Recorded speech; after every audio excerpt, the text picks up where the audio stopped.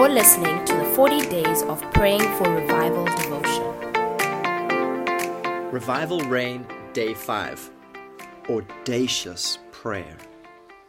When God has something very great to accomplish for His church, it is His will that there should precede it the extraordinary prayers of His people. That was said by Jonathan Edwards.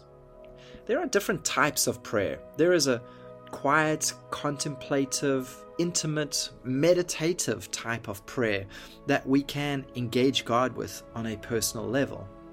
Then there is also a wrestling type of prayer, a prevailing type of prayer, an authoritative, declarative, earnest, heartfelt, persistent type of prayer. This is the type of prayer where the person has made up their mind. They know what they want and they will not be persuaded otherwise. They are not praying for things that are superfluous or things they don't really expect to see. Instead, they are asking as though this is the only thing they want. These are Hannah's prayer for a child in 1 Samuel chapter 1. This was all she wanted.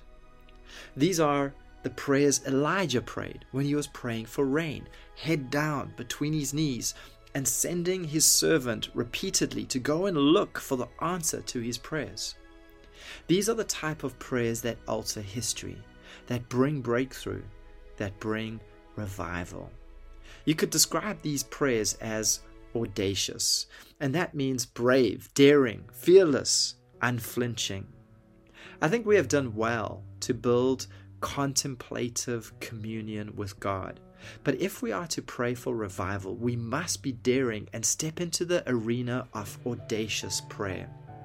In his book, The Soul of Prayer, P.T. Forsyth said the following: "Lose the habit of wrestling and the hope of prevailing with God. Make it mere walking with God in friendly talk, and as precious as that is, you tend to lose the reality of prayer at last."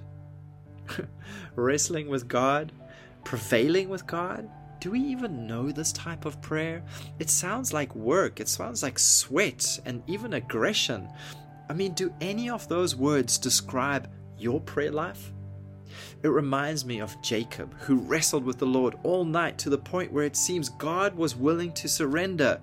"Let me go, for day breaks," he said. But Jacob dug deeper. "I will not let you go until you bless me." I mean, how audacious, how assertive, even aggressive. Modern Jews call it chutzpah. What about Moses praying for the people not to be destroyed? God had to say, "Let me alone, that I may destroy them." But Moses' prayers restrained and even prevailed against God. I mean, who did Moses think that he was? That he would step up and stop the arm of God? And yet he did. And even more bizarre, it seems as though God was pleased by that. Tertullian said the following: "Prayer hath the nature of violence. In the public prayers of the congregation, we besiege God, and we take God prisoner and bring God to our conditions, and God is glad to be straitened by us in the siege." This just sounds crazy. Besiege God? Bring Him to our conditions? Are you serious? And He wants that?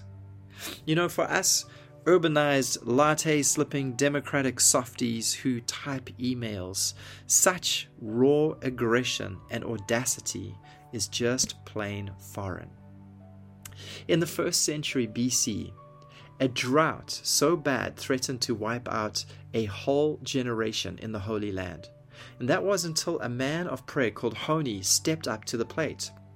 He took his staff and he drew a circle in the dry ground, and he stepped into the circle.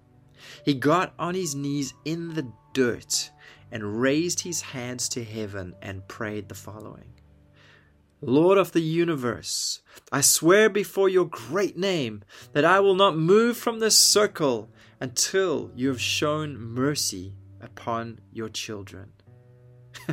How audacious is that? Needless to say, though, the rain came. According to Scripture, there are no limits to how we can pray. In fact, it would seem that He expects and wants such prayer from us. Which brings us to revival, and clearly our biggest challenge with it. How do we get our hearts to break for it so that we begin to pray audacious prayers for it? Someone needs to flip our crazy switch and get us drawing some circles in the dirt and saying things like, Lord, I'm not going to move until my city is saved. We need a holy hunger to grip our hearts, a raw, passionate craving for God to come near, for the church to come alive, and for the lost to come to Christ. And so we pray. Lord, I bow my heart and I bend my knee. Send revival and start with me.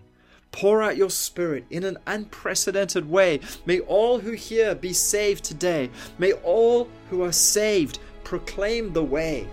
Lord, send revival and start with me.